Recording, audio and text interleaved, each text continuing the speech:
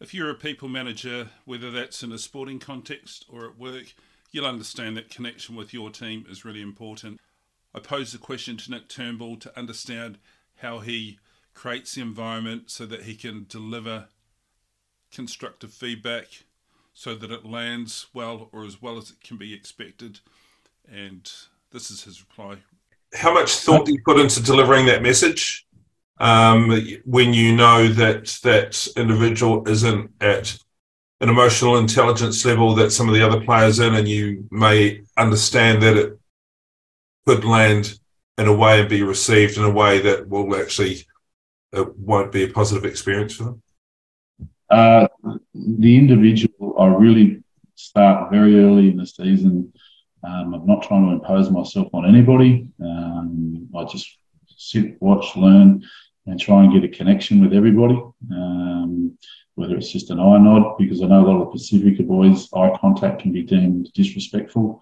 So just learning how to communicate with them, finding out, because people do interest in, I'm generally interested in those people, because people interest me. But how they operate, what they do, where they are in their life, just get to know them. And don't be too judgmental early in the season, just observe. You can see if they're putting the effort. If they're not, hey mate, how you going? Everything all right? Yeah mate, I'm good. And it's just a shutdown, no worries. Hey mate, how's your day? Yeah mate, I'm good. And I'd go to the gym with the boys and say nothing. I'd just be in the gym doing my thing, just be around them. They're seeing that there's this 50-year-old fat bugger turning up telling their stuff, that you're there, and they see it, and it's kind of like glue that holds the bricks together. And I don't know how you put a value on it, but I certainly made a conscious decision not to be one of these fly out coaches that turns up, this is what we're doing, blah, blah, blah, whatever.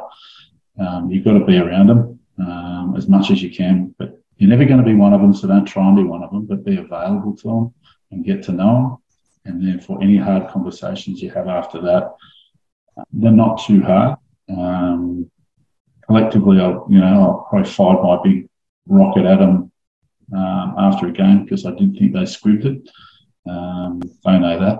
I don't really regret the way I did it, but I could have done it better. I know that.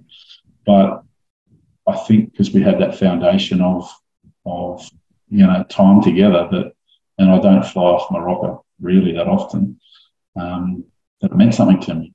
I cared about them and I cared about the result, and I didn't want that repeated. And I'll hold you to account as a group, you hold me to account as a coach. But we knew each other kind of in that sense that I wasn't there. I was there I'm there for them for the right reasons. I'm not there purely for me. We all have our self-motivations, but I generally want these lads to be everything they can be as rugby players, and to drain myself of every resource I have, any little scary knowledge I have of the game, and give it to them to help them be better. And I think they understand that. And then it was just a simple identification of who are the influences in this group, who are, they don't need to see, but who has the respect in this group that they listen to, who has the knowledge in certain areas, and then developing individual relationships with those guys, knowing that I could put influence for 2 or 3 guys, which would get through to the message to where we need to get to. Some great lessons there. I think there are 4 key takeaways for me. 1, be available to your people. 2, don't impose yourself. 3, understand who your audience is. And Nick describes or makes reference to the Pacific Island boys. And then 4, just be yourself. Don't try and be, one of the great coaches. Just be authentic, be genuine, and be you. So that's another episode done. Hope you've enjoyed it. What would be really great is if, you've liked the episode, please leave us a comment. If you're on whichever podcasting app you're on, please leave us a review. Like and share. That would mean the world. Always willing to get feedback.